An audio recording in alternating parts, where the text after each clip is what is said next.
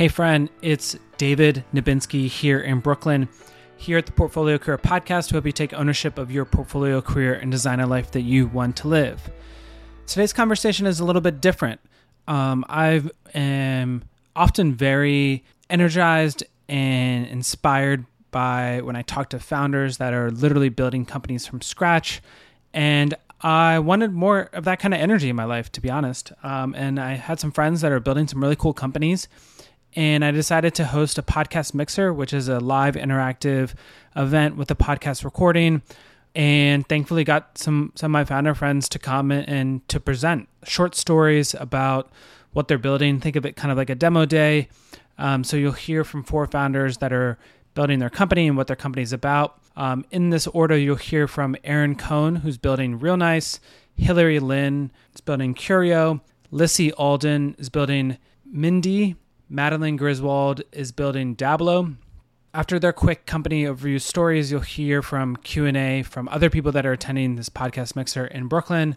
Links to their companies and more are on my website at portfoliocareerpodcast.com. There you can subscribe to my newsletter, which is also on Substack, called Portfolio Career. So excited for you to build and grow your portfolio career. Here we go with Aaron first. Aaron, hello. Hi, Dave.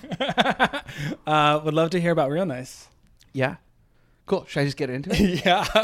All right. So TLDR, I'm building Real Nice. It's the easiest, most delightful personal website builder ever made. I hope. But let me back up. First of all, how many people in this room have a personal website that lives on like yourname.com or something like that?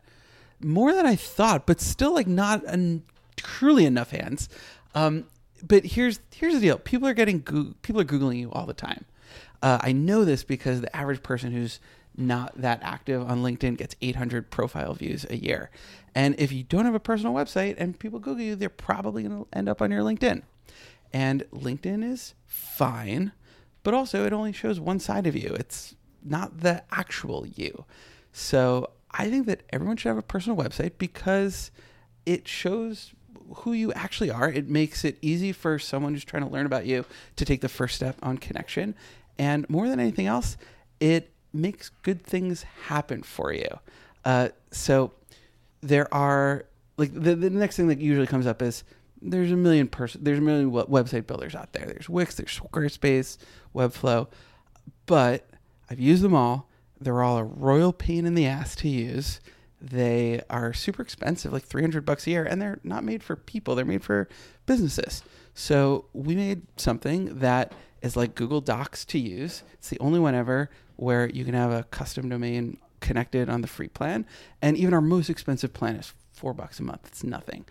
So the reason we built this, just to go back a little too, I used to run the selection committee for a highly curated community of freelance software builders. We'd have hundreds of people apply every single month.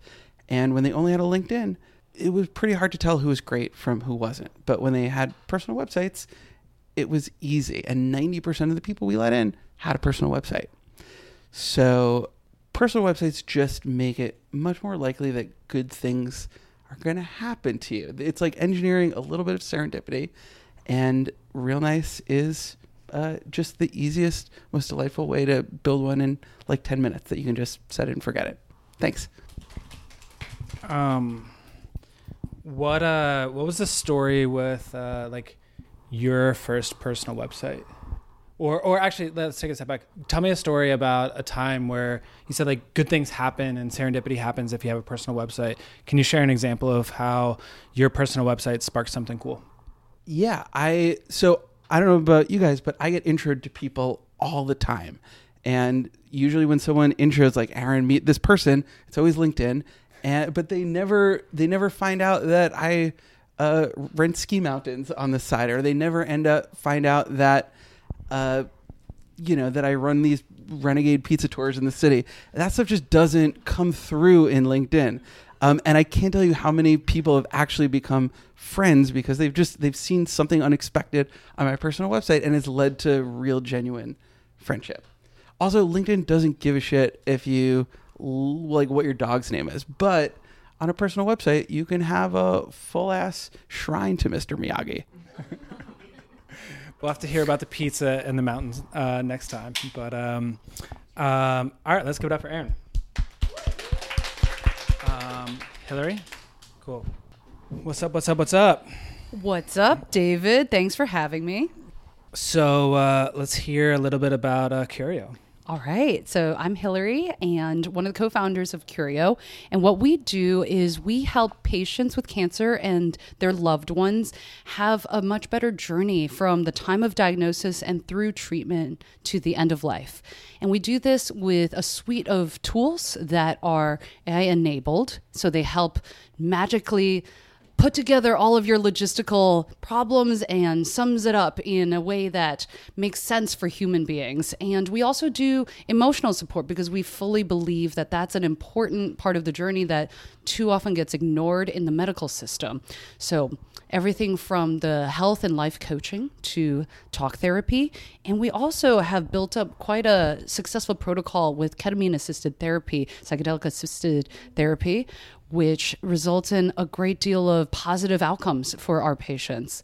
So, and I want to talk a little bit about like why we came about this company. And really, it was through my own personal experience as a doctor working with cancer patients. I saw too often that everyone just wants to fight. They want to survive. And too often, not a lot of people think about exactly why and why it feels so urgent. After all, we all understand that everybody dies and nobody wants to die when it's technically their biological time. And we all have to come to terms with that somehow in some way. But most people, when they get a cancer diagnosis, they spend all of their mental bandwidth and energy fighting that prognosis, that diagnosis and the treatments, and they're just like, I will survive, and at the end I will figure out what's next. I think it's important for us to help a person understand that what's really behind that is figuring out what made your life worthwhile. Yes, hopefully you will live longer and come out the better for it because you've thoughtfully considered and like every relationship in your life and why you do the things in your life. But that's that missing piece that we don't get in healthcare today. So, how long have you been building this company for? It's a much longer story, but the first concept was in early pandemic 2020. Was working on Curio part-time all by myself. I was like, I'm making this happen. I don't need a team, a co-founder. And when you go through something and build something with passion, people come to you. And it's a much deeper discussion I can get into. But that's what I found. Like I first picked up one teammate, then another. Now I have two brilliant co-founders, one who's a digital health veteran and another who is a very talented former big tech engineering manager, our CTO. And we have a full team of 8 full-time, 2 part-time folks, and we're quite diverse. So I think being mission-oriented has really served us in this way. And then from 2020 to 2023, what's been the biggest challenge? It's been finding our place and thinking about what really matters. And that's almost like a microcosm of life. I think a lot of just one example, there's so many examples, but one example is many founders love their idea so much and their solution. And that misses the point a lot of the time. It's like I go back to like, why are we doing this? And the point is to help more people live and die better. And make the world a better place because of that. And it doesn't matter exactly what the solution looks like. Like we have gone from, pure group coaching to doing improv classes. Like we actually did that and it was a lot of fun in the deep pandemic. And we have done telemedical psychedelic assisted therapy, which has been magical. Like we've seen such outcomes, but for a variety of reasons, and a lot of it has to do with how do you run a business that can impact more people. We have shifted our focus to what we are doing today to better suit what's available and how people think about their health. So, love it. Cool. Mm-hmm. Awesome. Thanks, Hillary. Thank you. Let's see. Okay. All right, Lissy, would love to hear about your company. Sure. So my name's Lissy Alden, and I have a company called Mindy, and we are a mental fitness organization. So for those of you who don't know what mental fitness is, I got you. We'll be talking about that in just a second. But I first want to talk a little bit about the problem that we solve. So mental health is a really, really important topic now that a lot of people discuss, but we talk about mental wellness at Mindy. So mental wellness are the things that often serve as a precursor to mental health issues like stress, exhaustion, burnout, self-judgment, negativity, you name it. And mental wellness has been a known issue for decades. Fun fact, stress was on the cover of Time magazine as the #1 issue of our time in 1983. And it's still on the cover of Time magazine in 2023 and the cover of a lot of magazines. And so the problem we solve isn't necessarily mental wellness. It's this idea that the tools that we've had, and we've never had more of them, hundreds of thousands of apps in the App Store, therapists, wellness coaches, you name it, they're just not working because the problem's getting worse. And so the big question we've been trying to solve is how do you work on your mind so that it works for you? And our answer is mental fitness. So herein lies the definition. So mental fitness is the set of behaviors that you do on a regular basis that help build wellness in your mind so that you spend less time in your lows and more time feeling good. So mental fitness, like physical fitness, requires 4 key elements for impact. The first is a plan, or we always like to say a model. So a model would look like, for physical fitness, running or yoga. The model helps you understand what to do and how to do it.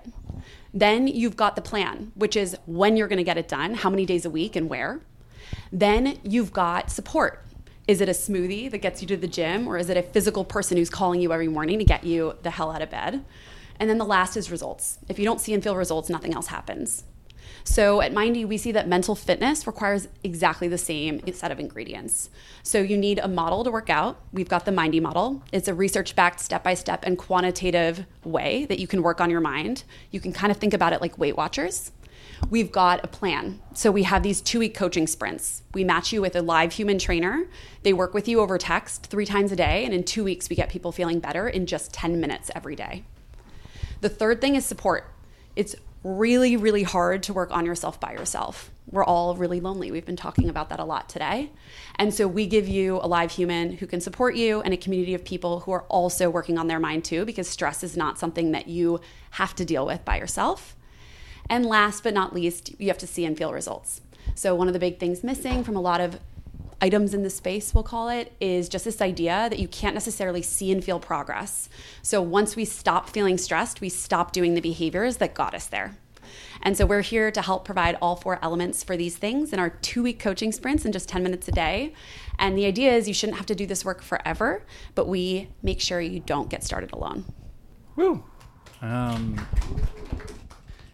It seems like you're kind of creating, which happens for a lot of times, but kind of creating something that doesn't really exist, or it's like new terminology. You talked about what's been like the biggest challenge in kind of like bringing something like new to the market that like has different terminology and new vocabulary and different understanding for people. Everything. No, I think it's really hard because it doesn't exist. The hardest part was really getting started because I didn't have the words for it. So now even this idea of mental fitness, which I could find in academia, was really first used in 2014. When people hear it, they lean in, but then they're like, but what the hell is it? You know? And so really helping people understand that there is this thing that sits between these major mental health moments and those times that you're thriving. And it looks like pretty unsexy. It's basically habit formation, behavior change, regular wellness behaviors, and mental reset. Like that's really hard. And so defining the language, helping people understand the steps to get there, and then get excited about us as a brand it's a 3-part challenge. Cool. All right. Thanks, Lissy. Awesome. Yeah, cool. What's up, Madeline? Hey, good to be here. I'd love to hear about your company. Yeah, I'm Madeline. I'm the founder of Dablo. Dablo is a marketplace for in-person creative classes. And the inspiration for Dablo came from a really personal need. I moved to New York a few months ago, and when living here, got in this cycle of working an engineering job and kind of just being in the same routine of doing the same thing every day. Working out, maybe seeing friends, but I was really missing this like fulfillment in my life. Coming from someone that had traveled a lot, I wanted to live a life where I was continually pushing myself and continually doing new things. And from talking to my friends, I realized that lots of people had these same problems. Growing up, we're surrounded by creativity. We're always learning new things. You spend a decade of your life in this learning environment where you're always learning, you're always growing, and you're always surrounded by people. You're never alone. And then after graduation, as we become adults, we get into these lives where we're working a job and sometimes maybe even working remotely, maybe sitting in a room all day, not interacting with people, and kind of doing that same thing. So I found that lots of young people like myself are missing this third thing in their life, missing creativity and missing learning. So because of that, I decided to create Dablo and bring newness, bring learning back into people's lives with these in-person creative classes. So I teamed up with one of my former coworkers from an ed tech company, and for the past few months, we've been running creative classes across New York. So we partner with very skilled instructors across a wide range of backgrounds to teach these classes. So right now we have classes across improv, stand-up comedy, dance, some visual art like watercolor, collaging, writing, photography, cooking, a very wide range. And yeah, over the past few months, we've been running these. It's been really amazing to see the feedback and see the responses from people after attending these events. And yeah, for the rest of the summer, we're running events in New York every Tuesday and Wednesday evening.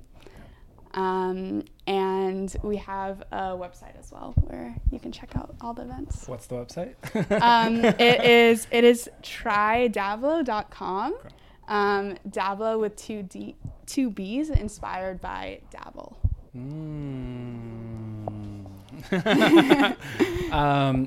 And so this isn't your first like marketplace company. What do you think is kind of like the secret sauce of marketplaces, or what do you kind of love about them?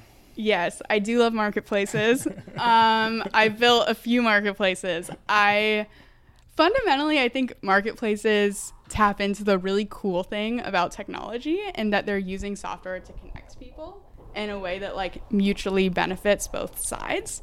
So I think there's just so many cool things you can do with marketplaces to bring people together in different ways. My first company was a secondhand marketplace for college students. And the inspiration behind that was the fact that college students kind of throw away all these furniture, school supplies, clothes at the end of every year that people right across the street from them want. So basically connecting those two sides for people to buy and sell specifically within the safety of their own campus. So that was my first marketplace. And since then my background is in engineering. So I've built marketplace software for a few other startups as well before starting Dablo, and generally just love the idea of using software to bring people together. Cool. Love it. Thanks, Madeline. So we're now going to turn into like the question part. So if anyone has a question for the four people that spoke, just kind of raise your hand. And I have a question for Hillary. So one of the things that I think a lot about is just this idea that in startup land, there's this like move fast, break things mentality. But in healthcare, don't move too fast and don't break anything. And so how do you as a founder balance that? Like needing to make sure that you follow rules and also move fast at the same time? That's such an amazing question and so relevant to us because we did spend a whole year working in the psychedelic space, which is very novel and experimental to people in healthcare. And it's all about dressing it up in a way that the community understands.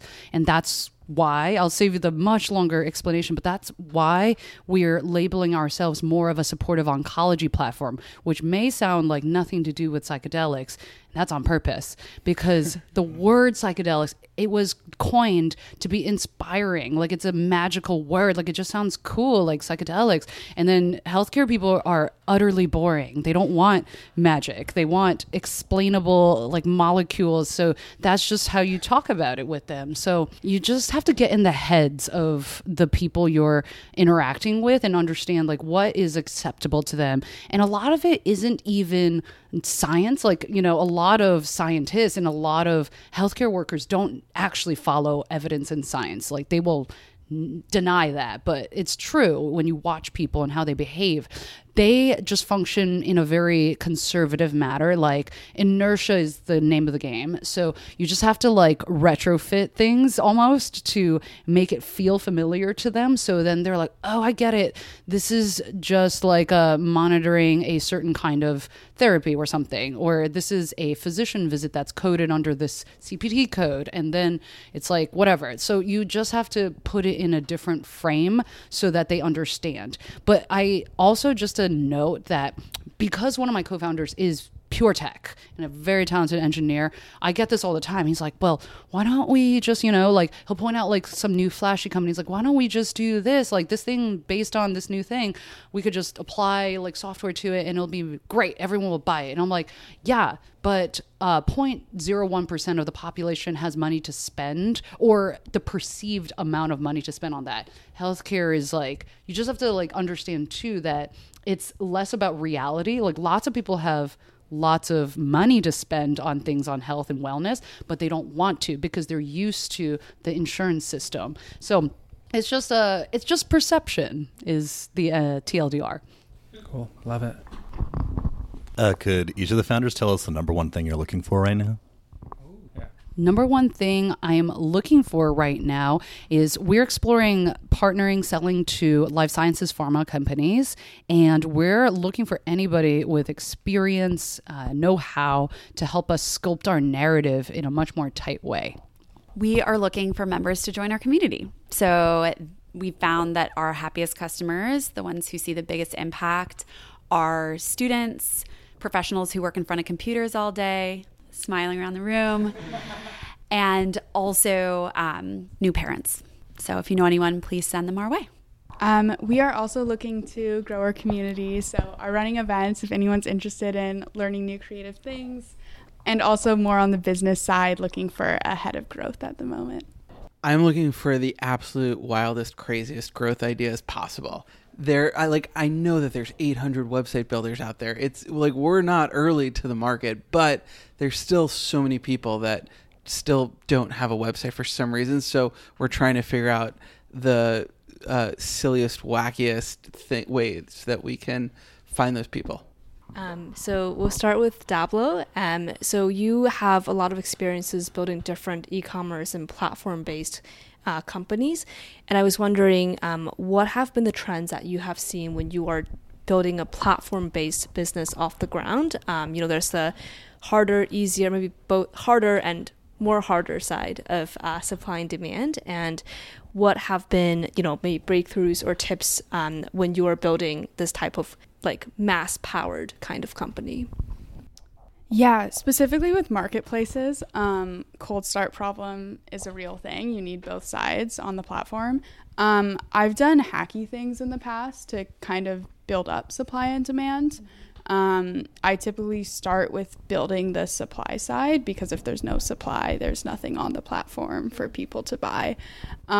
So I've done with the college student marketplace, I pulled postings from Facebook Marketplace. Like I would ask people who post on Facebook Marketplace within my school, like, can I post these items for you on our website? And I would do all the work for them. And I've done similar things now with Dablo, like we're cross-posting our events on Eventbrite and other things. So I do think for like the super early stage growth, like hacky things like that can go a long way. Yes. I have a question for Erin as well.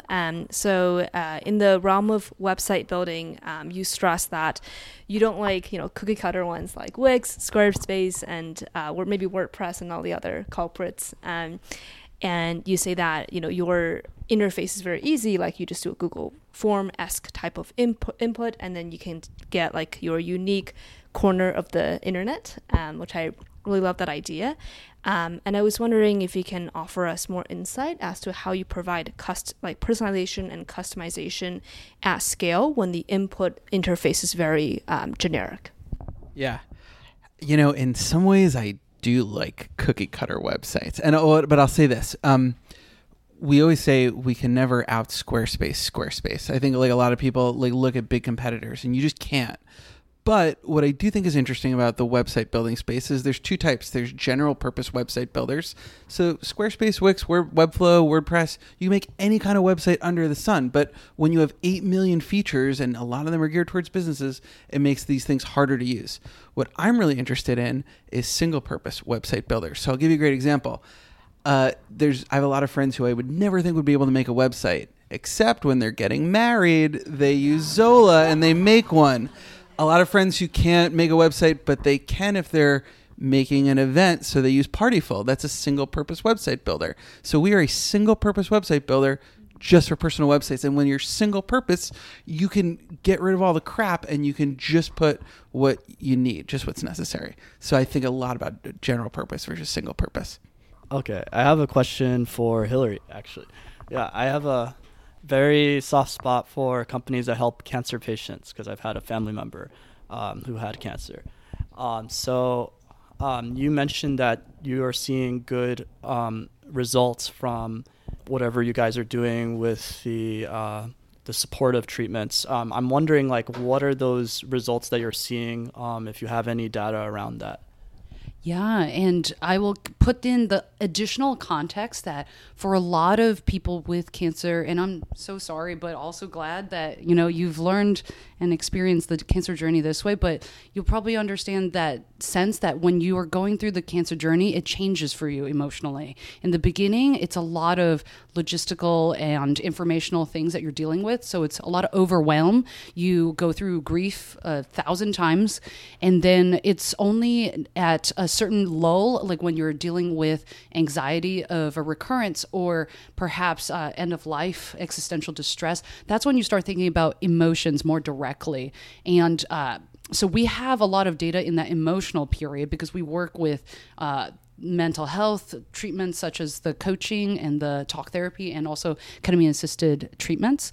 And we use very traditional markers, like we ask PHQ-9 questions, GAD-7 questions, and we have a magnificent decrease in those scores. So for those who don't know, like there's mild, moderate, and severe, and we can bring someone from severe to mild levels of anxiety and depression in a little bit over a month, and that's on average. So some people, after a single or 2 sessions of ketamine-assisted treatment, they'll feel so much better. And it's always the start. We don't overpromise because nothing is a magic bullet, but people do end up feeling better. But I started off describing that timeline and journey because you treat a person dependent on where in the journey they are. Like when a person's in that beginning period of like overwhelm with their diagnosis and their treatment plan, that's not exactly the right time for most people to undergo something like a therapeutic relationship with a psychologist or, you know, start something like ketamine-assisted treatment. So we have that very personalizable plan and program in place for people at different parts of their journey. All right. Let's give it up for everyone who shared.